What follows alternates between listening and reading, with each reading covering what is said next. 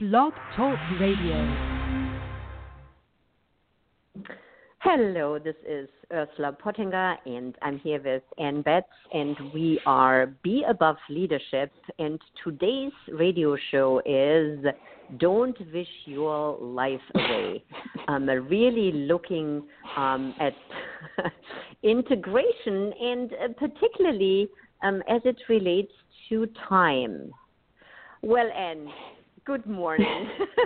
Good morning. We've just been so excited to talk about this because if you follow us at all, you'll know that integration is our big word, and when we think about the 7 levels of effectiveness, more and more what we've seen is, it's overly simplified, but that higher levels of effectiveness are really correlated with greater degrees of integration in multiple areas. And we've looked at right and left hemisphere, our limbic system, and our higher brain, our task network and default network. And a while ago, we started realizing, there's something about our relationship to time that pulls to integration. And this all started out because Ursula had a realization probably when we were on one of our many overseas trips. So do you want to talk about your realization? Well, absolutely.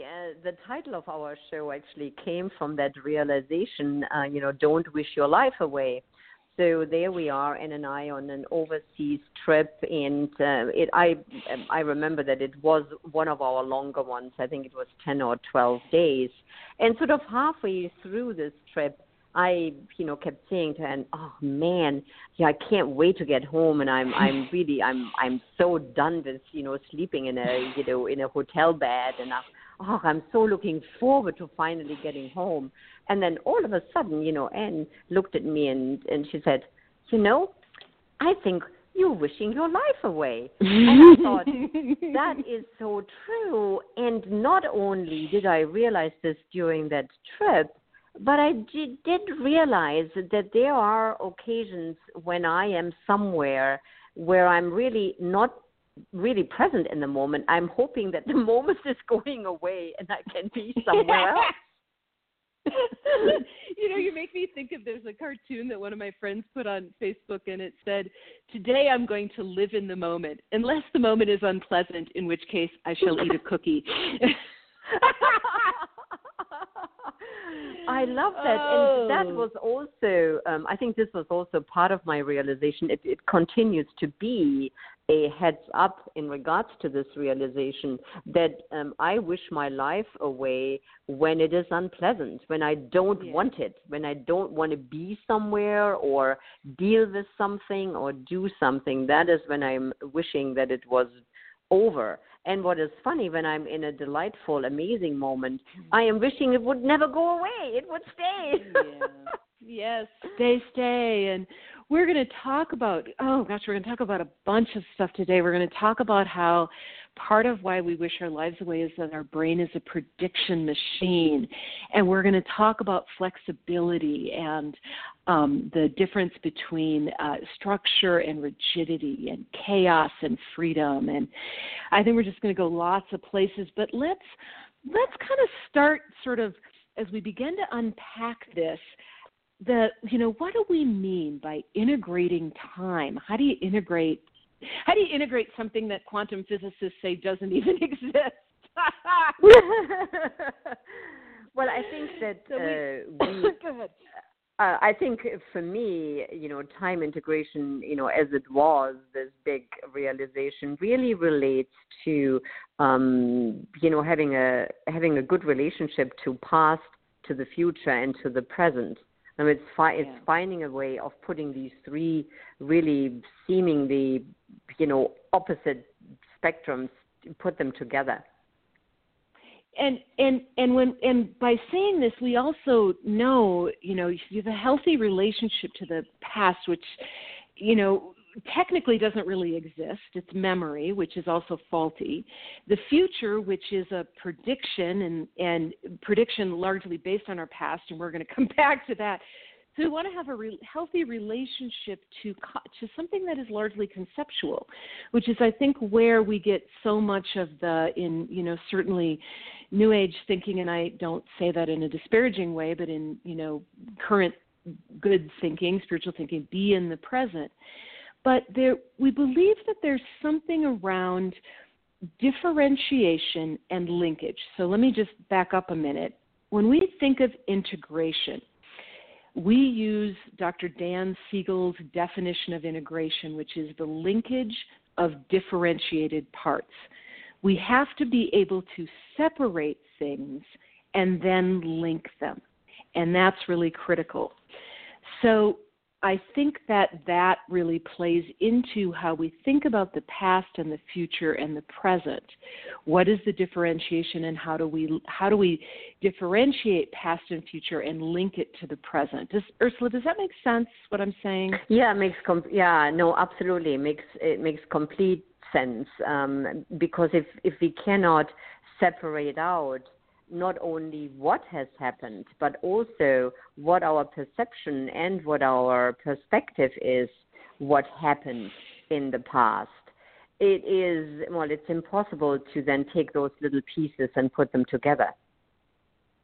Yeah, and there's some interesting information. So if you think about, a healthy relationship to the past, just our thinking about this is that we can understand what has happened, and maybe, I love this line by Dan Siegel. He said, you want to help people have a story they can live with. And so sometimes this might be contextualizing, reframing, reimagining the past. The past is very fluid. What is the story I can live with?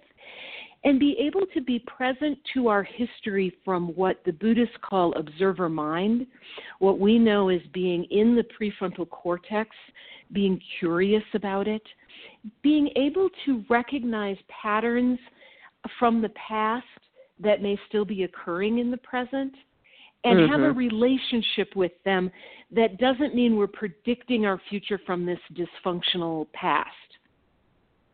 And as you're talking, and it really, from that standpoint, I find there is more spaciousness and more choice.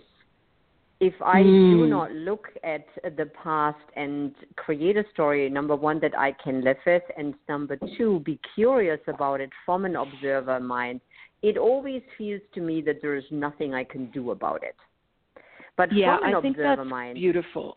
I can look at it and see that there are choices, that there are things that I can change in the present, that you're not trapped by your past. And we're going to talk in a bit about how the brain is more predictive than reactive, which is fascinating. We're going to just bookmark that for the future. So part of who we are, we need to have an interesting, a useful relationship with what we're predicting. And I think that one of the things as coaches, and Ursula and I have been coaches for many, many years, 16, 17, 18 years, there's this, whenever we in our classes talk about, now we're going to do a tool that's going to look in your client's past. Somebody raises their hand and says, "Isn't that therapy?" It's sort of like this. For some people, some schools of thought, this idea that the minute you look at the past, you're not coaching anymore, because coaching only deals with the present and the future, and yet the past is relentless and intrusive. So if we can never look at or talk about the past, I don't see how we really serve our clients, because the past is going to play a huge role in who they are in the present and what they can hope for in the future. So I think the way that we think of it is, as in many things in coaching, it's not the what we do, it's the how we do it. So we don't go into the past from a very limbic, painful re-experiencing, which might be very useful in therapy, but we're going to go to the past from a place of observation, looking at patterns, looking at information, being able to see how the past might be intruding in the present. But the question is, can the client do it from this kind of observer mind, where they're able to differentiate and say, oh, that was in the past. Maybe it needs to stay in the past and not intrude in the present. Yeah. And it's interesting, as you're talking from this place, it's fascinating to me that many of my clients actually want to talk about the past because there is information there that they know once they can, look at that and work with it, it really will make a huge difference in not only in the present, but it will definitely inform what they're going to do in the future. Yeah, I think that's right. And I think the question is, I remember reading once that there was a particular Native American tribe, I don't remember which one, that had a rule that you can bring your story to the campfire twice. After that, we're not interested. So, I think I love that. Like, okay, you can come and tell your tale of woe two times, and then what are you going to do about it? What's going to happen here? How do you integrate it? And I think there's a piece where as coaches we want to work effectively with stories, but not let the client be lost in the story. So I think this will unfold more as we keep going in looking at this whole complex area of time integration. So let's go to future. So what is it to have a healthy relationship to the future? Ursula, what do you think? Well, I think this can be equally as challenging, although you would think it's a lot more fun to dream and vision and imagine, this amazing future. But I find that not only myself, but also my clients, it can be hugely challenging to look at that and envision it and dream about it and then say, well, but I want it next month or by the end of this year or in 3 months or right now. And when it doesn't show up or we have obstacles or it just doesn't happen as fast as we thought it would, that then sends us into a spiral of, despair. Yeah, I think that's really well said. It's this whole idea of I need to have the next certification, or I will, when I get my PhD, I'll be happier. When I get married, I'll be happier. When I have a kid, I'll be happy. All of this, in the future, I'll be happier view that we have that can really rob us from, and this is what, all the great spiritual teachers are saying is, you need to be present because that's where the happiness is. And so I think there's something about that aspect of it, not wishing your life away, not saying, well, I'm overseas and I'm in this crappy hotel room, but I'll be happy when I go home. How do I find a way to find the delight right now? But there's another piece I want to say that I've also found sort of as like let me just speak for me. I want to have a flexible and healthy relationship with the future. So, as Ursula knows, one of the things that I've trained myself to do over the years, and it was a struggle, was to actually create a spreadsheet of my income and expenses so that I can look 6 months out and know, this is what's going to happen here, and that's when I pay that credit card off, and this is when Noah's tuition is due, and things like that, so that I can be more grounded in the present. Because when I was living just sort of day to day and, do I have enough money in the bank, there was kind of a free-form anxiety that came along with not having any plan. Yet, this is not a plan written in stone. It's a loose plan because it needs to adjust. And I find out, that was a bill I wasn't expecting. Or, I got money I wasn't expecting. Yeehaw. I need to be able to adjust this so there's a lot of flexibility, but it gives me enough, we'll talk a little more about structure and freedom, that I've got a relationship to that I have a future. You were talking, Ursula, just about if you have no relationship to the future, how do you actually get on the plane to go home? Yeah. Well, I think this is another example that you are pointing to. If I get obsessed with, I have to be there, 2 hours in advance, and if I'm, 5 minutes late, it's wrong, and, the gate will close, and I get into this, and I would get into this anxiety. I mean, that is really creates stress. But at the same time, I also need to be aware that, it takes me 30 minutes to get to the airport. I have a suitcase, and I need to get the plane. I need to get on it. Right. So it's just like you're saying, it's a plan and a structure, but not in a way that creates more stress. Right. No, go ahead. Yeah, go ahead.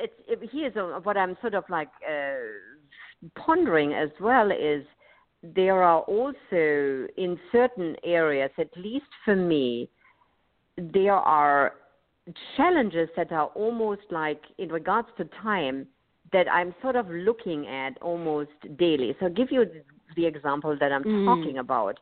You know that I have 2 little grandchildren who are now, 6 months and 3 years. They are sort of my time integration challenge because I can see on a month-to-month basis how time is flying by and how they're growing up.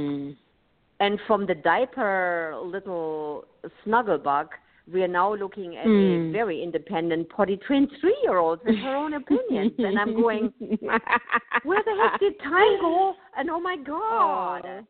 Yeah. I think that that's another aspect of being integrated with time. And, I think about my grandma who's passed on many years now and lovely, lovely, loving human being, but there was a lot of past regret and future fear. And I think, again, this is why we get pulled by, everybody from Eckhart Tolle to Ram Dass back in the 80s, basically saying, be here now. Be present now. I had a dream last night about Noah as a 5-year-old, and it really brought me back into this, oh, my God, and he was in his bunk bed, and how sweet that was. And, he's talk about having his own opinions. He's 21, and I get a one-armed hug. So it's such a difference. But there's a way of, I think, being integrated and having a thread to the past, which was that sweetness and that love, and that is part of our relationship now. It's not that I have no relationship to him as a 5-year-old, a 6-year-old, a 10-year-old. They're all part of this. They're all part of my heart. And I have this, he's 21, he's thinking about where he's going in the world, and I have this loosely held hope for his resonant life without any rigidity in terms of the plans for what he needs to do. So there's a real interesting paradox, and yet then I'm with him at age 21, or you're with Kennedy at age 3, and you just want to be with them, with who they are and how they're showing up right now. Yes. Yeah, absolutely. I think. Yeah, absolutely. Yeah, go ahead. No, I'm good. So when I think, I'm thinking about the healthy relationship to the present. It's living in the now. For me, this feels like I'm living in the now without ignoring the past or the future, and holding this paradox of time lightly, knowing, really all I have is right now, and yet I have memories and hopes kind of float around me, and that's part of the human condition. And I'm best off when I am an observer of those thoughts without getting too attached. And I don't want to cling to the past and, he was so sweet when he was 5, and how come he's not like that anymore? Or waiting for, it'll all be okay and I'll feel good when he has a really good job. No. What I've got is right now, and what right now is really wonderful if I can enjoy it. Yeah, this is also, my perspective. And in fact, I think that the more present and the more I can be in this place of connection and joy right here in this moment, the less I'm actually thinking about the future. Yeah. That sort of, it fades away. I mean, it's still there as a, as a dream, as a sort of, as you said, very loosely held picture. But when I can be here, it doesn't feel quite as important. Yeah, and there's this, it's really interesting, sort of like how loosely can we hold it? And I was thinking about this idea that, I was really pondering, okay, can you just be in the present, just present, present, present? And I was thinking,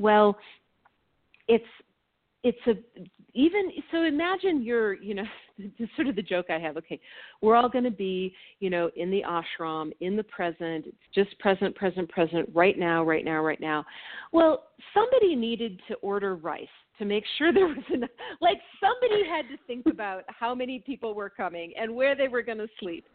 Somebody had to cook rice, so it's, you may, even in the structured places where we can really have that wonderful experience of just, letting our thoughts pass like, clouds in the sky and wonderful, being in silence, et cetera, and not planning.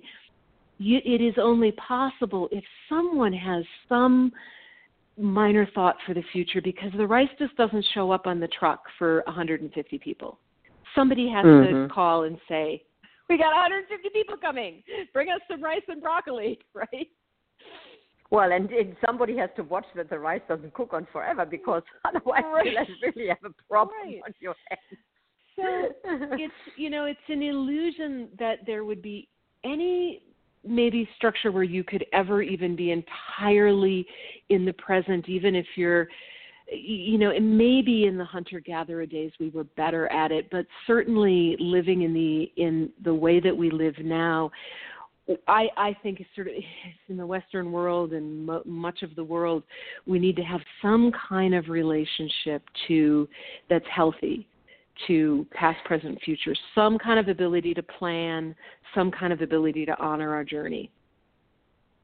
And maybe the great the great spiritual teachers that really are pointing to being in the present. That is where your heart is at peace. Where I think what they're really pointing to is what we're actually talking about, and that is integration, having a healthy relationship to the past as well as the future, so that you can be fully present in the now. I don't think, it's certainly what I notice about myself and my clients, if we don't have a healthy relationship to past or future, it's awfully hard to be present in the now, because you're either worrying or something.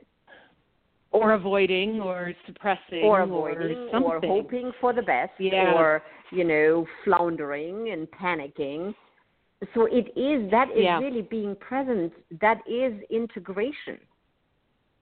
Well, and I think this kind of leads us, and it's really well said. And so something that Ursula and I have been really interested in, this researcher named Lisa Feldman Barrett, and she's working on something, I think her book is called The Theory of Constructed Emotions. And if you look up Lisa Feldman Barrett and Theory of Constructed Emotions, you can find a number of different interviews and articles, and she has a book.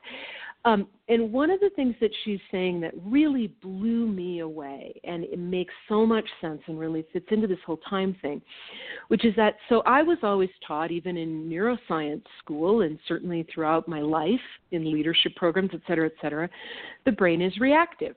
We are reacting to stimuli. Something happens, somebody pisses you off, we have a reaction, right? We even say that. We are having a reaction. Yep. I'm having a reaction, I'm triggered, I'm having an amygdala hijack based on what happened. Well, the research seems to point to that's not really actually what's happening, is that our brain is constantly predicting. So we get this sensory stimulus, and it's really about what the brain thinks is going to happen, not what happened. So we are prediction machines, and that's one of the reasons why our triggers can be so quick and so strong, and so out of proportion to what just happened, because we're not actually responding to what happened. We're predicting what this means and what's going to happen. What's going to happen is going to be terrible. Well, and this makes complete sense. One of the examples that is coming to mind right in this moment is that when the phone rings and I pick up the phone and I know it's my mother, my brain immediately predicts what the conversation is going to be like, and even before she says a word, I am already frustrated. Yeah.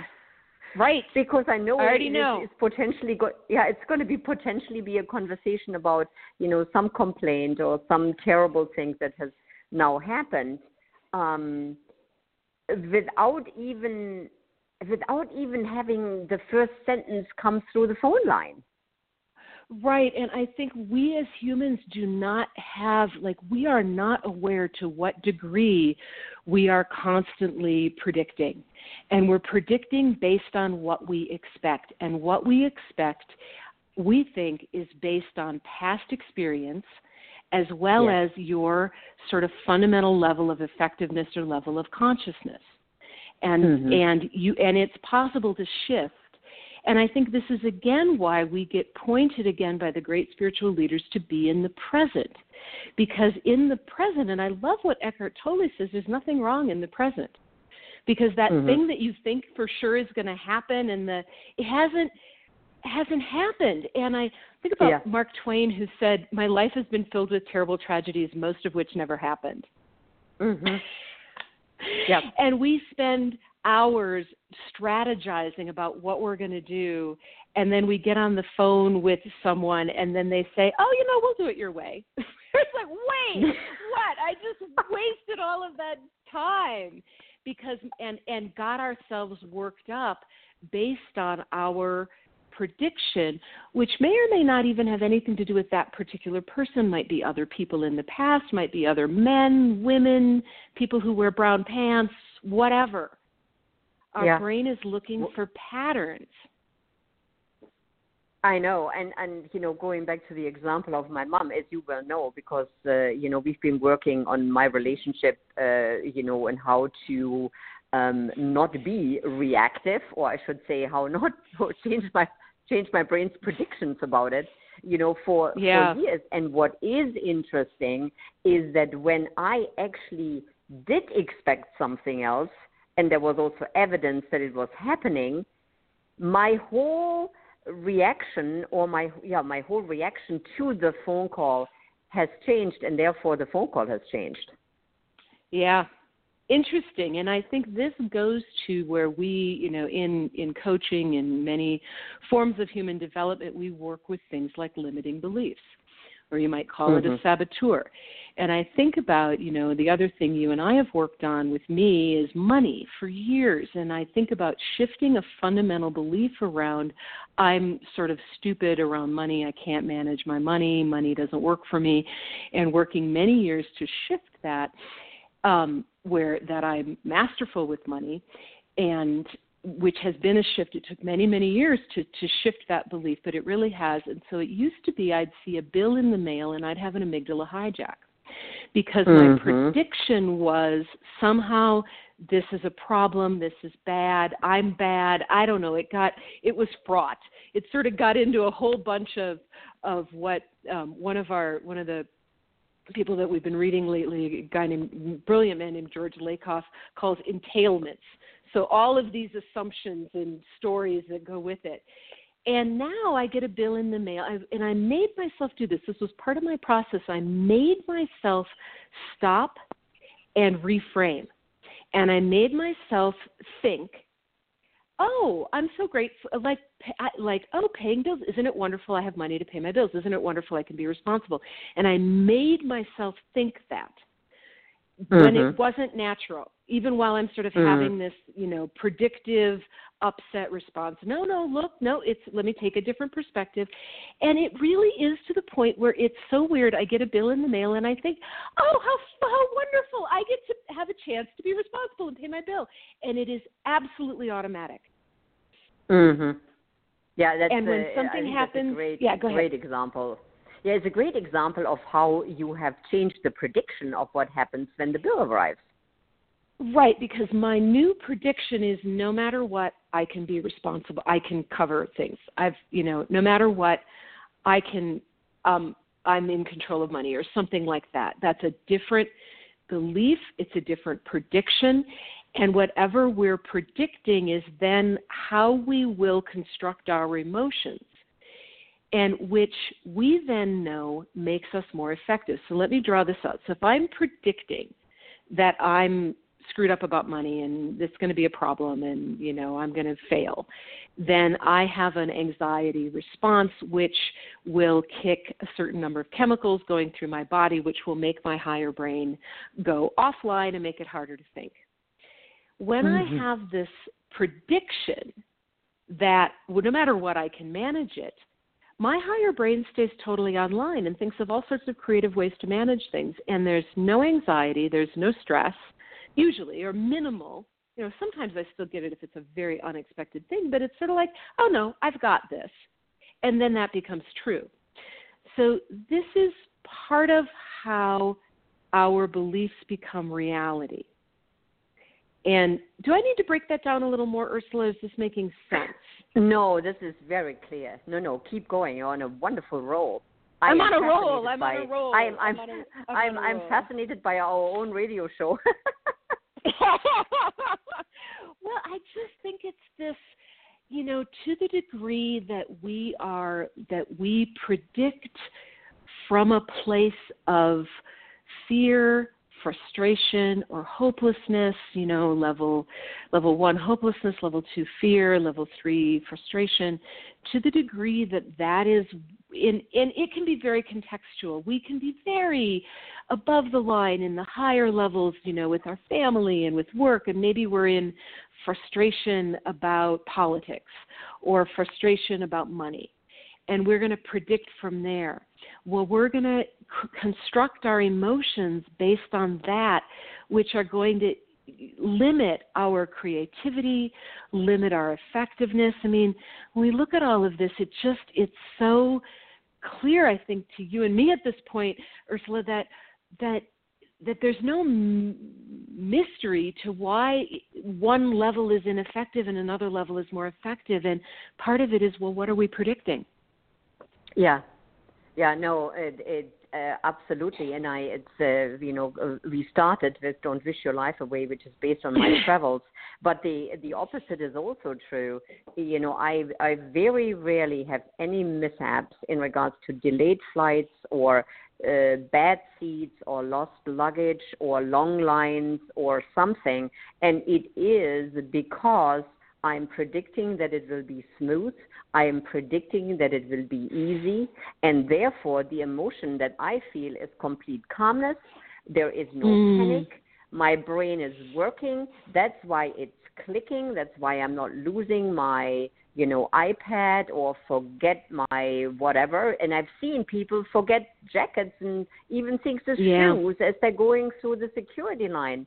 But it is because their prefrontal cortex is not sharp, it's not functioning because of the stress, and it is the prediction that it will be stressful.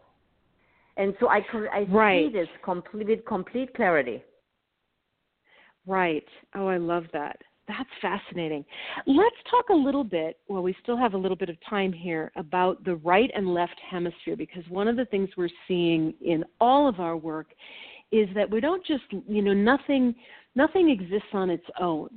So it's the brain is a amazing three-dimensional system, jigsaw, more than a jigsaw puzzle. That doesn't do it justice. So there's a place where the way that the right hemisphere and the way the left hemisphere see the world has an absolute impact on how we live with time, with past, present, and future. So what we know about the right and left hemisphere is that when we are in an above-the-line state, the left hemisphere gives us structure and the right hemisphere gives us freedom. Below the line, if you look at each of those as a continuum, if you go below the line, what you get in the left hemisphere, if you take structure too far, you get rigidity. If you take freedom too far, you get chaos. And you can see how people can live with time from rigidity, chaos, or an increased integration of structure and freedom. Because above the line, what allows for the structure and structure not becoming rigidity is a healthy dose of freedom. And what allows for the freedom not becoming chaos is a healthy dose of structure. Mm-hmm. One of the things that how it relates to time, what I can see is when people keeping appointments and deadlines, for example, there can be such a rigid. It has to be December 1st at midnight, and if you miss that deadline, you're basically screwed. And then there's no flexibility, and it's either that and it's nothing else. And then there is this, then I have also encountered people where it's like, oh, yes, I know our appointment was at noon, and they show up at 20 past noon and don't think there's anything wrong with it. Right. And there's no apology, and there's no it's just like, I'm going with the flow, and I am just about ready to kill them. Right. And I can even see that with myself. I mean, this is part of where the other thing about past, present, future is it has an impact on the people around us. And so, kind of a view, there's some people who lean a little more to the view, let me just be in the present and I'll just, deal with life as it comes. Well, part of the challenge with that is that unless you're just everybody in a community who's working that way, that might really work. But if you're someone who has, like for me, if I want to see my friends, I travel so much doing work that I love that if I don't have something on the calendar, it's never going to happen. I can't just get up that day and decide, usually, wouldn't it be fun? So I need I need a little structure. I need a little planning. But at the same time, I don't want to be so rigged, you're going to lose me as a friend if you can't make it that day, or you need to cancel or something like that. So I think that's what you're saying. Yeah. So there's boundaries, there are human level boundaries that are really helpful, deadlines, appointments. And yet when we have fluidity with it, that's when I think we have some integration. And it's like anything that we're trying to balance, it's not a stable state where it's just balanced, 50% fluidity, 50%, there goes the dog, 50% fluidity, 50% structure. It flows, and it's context dependent. But I think that there's a way that that really plays a role. The other thing that we were seeing as we were talking about this is that people who are terrified of chaos may tend to lean a little more toward wanting rigidity in terms of time. They want those tight structures. They want to know right now, no flexibility, because they're actually worried that if they don't, everything will become chaotic. Yeah, I can see myself in that a little bit. I mean, I'm absolutely, totally. I mean, I am by and large flexible, but if there is too much, I actually start pinning people down and going, no, we need to know, and it's this week, and I apologize. I have no idea why Brooks is barking so hard, but I am walking away from him, but he's a big dog with a loud voice. So yes, no worries. We have to include him. So, I then go to know, I need to know, by the end of today, because I am really worried that it's going to be so chaotic that I feel I lose control. Right. I love that. And then I think that, on the other side, people who can tend to go to a little bit of chaos, it's because they're afraid of rigidity. They're afraid that, they won't, if I make an appointment for something, maybe I won't want to when that happens. And so don't pin me down, or don't make me commit, or I don't know what I'm going to feel like. And so they're floating in the wind because the fear is don't trap me. And I think one of the things that's been really helpful, I think, for both me and Ursula is to understand that structure does not mean rigidity. Structure is just structure. No. Structure can change. Yeah. Rigidity can't. And chaos and freedom does not mean chaos. Freedom is just freedom. It doesn't mean everything's completely out of control. And I think integration this is why of time. Yeah, go ahead. this is why I love that we have always said, the more integrated we become, the more effective we become. It is not about being one or the other. It is having a life that works and that is effective. And I think as it relates to time, I often see this in my clients, that is when ineffectiveness can really creep in a major way by missing deadlines, credit card payments. That can be a huge challenge when there is some form of disintegration. Yeah, and there's either no planning at all, and this is one of the things that I've seen, and one of the things that I'm really interested in to the degree that I can have an impact on it is creating as much of a drama-free life as possible. And I see that the drama for me used to come from not planning, not planning around my money. And then I would be caught short, and then there's drama, and then there's upset, and then there's anxiety. But when I bring in a little structure that still has freedom, I can reduce the drama, and then I can use my energy to focus on things that are more interesting, that are more life-affirming, that are more resonant for me. So I think this is, as you say, why it is effective. And the same is true for rigidity, because rigid things break and shatter. And one of the things that rigidity does is it breaks and shatters relationships. So, being in this more integrated state, being able to relate to our past, have an acquaintance with our future to whatever degree you need to plan so that you can keep your energy more focused in the present. For us, that really feels like it helps with this whole idea of higher levels of effectiveness, higher levels of consciousness. And I think there's more to discover here, but that's sort of our early thoughts about all of this. Yes, and I think that the more we play with this, the more we will unpack, and the more will become. So I think that in a future radio show, we're probably going to revisit this and find new layers to talk about.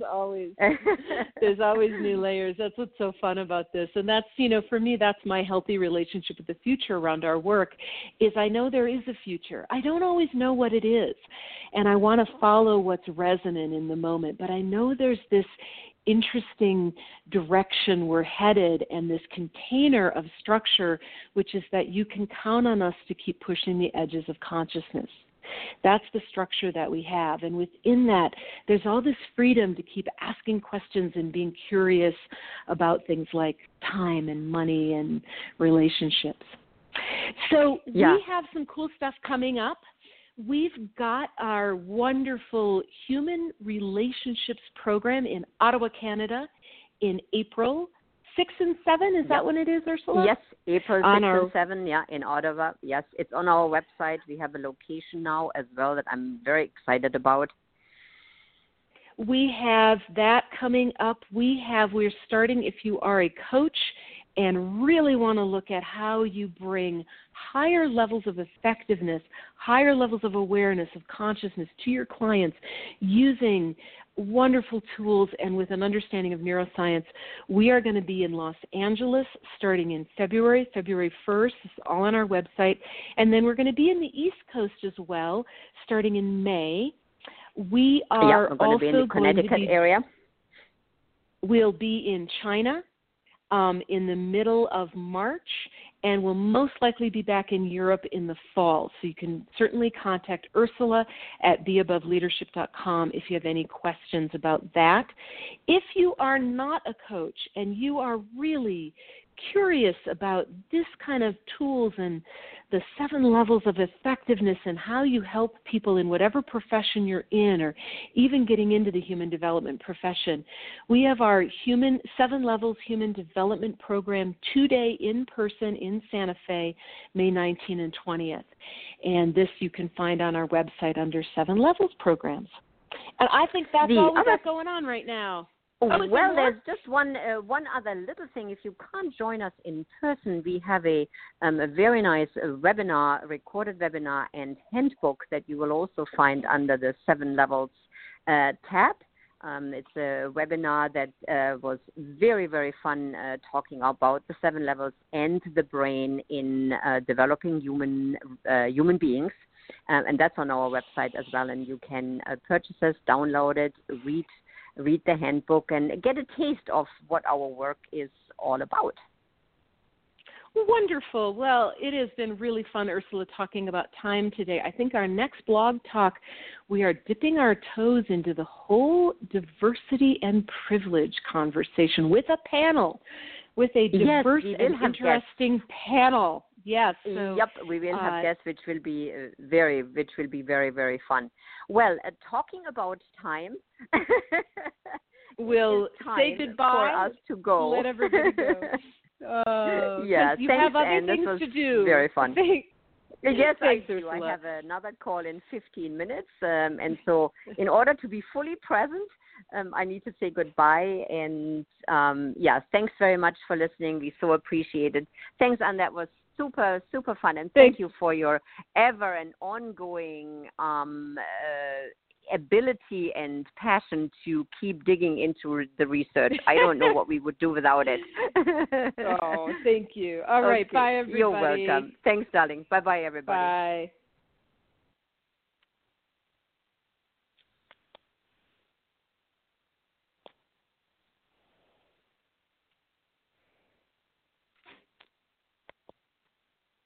Hey guys, it is Ryan. I'm not sure if you know this about me, but I'm a bit of a fun fanatic when I can. I like to work, but I like fun too. It's a thing. And now the truth is out there. I can tell you about my favorite place to have fun. Chumba Casino. They have hundreds of social casino style games to choose from with new games released each week. You can play for free anytime, anywhere. And each day brings a new chance to collect daily bonuses. So join me in the fun. Sign up now at ChumbaCasino.com. No purchase necessary. VGW Group. Void where prohibited by law. See terms and conditions. 18+.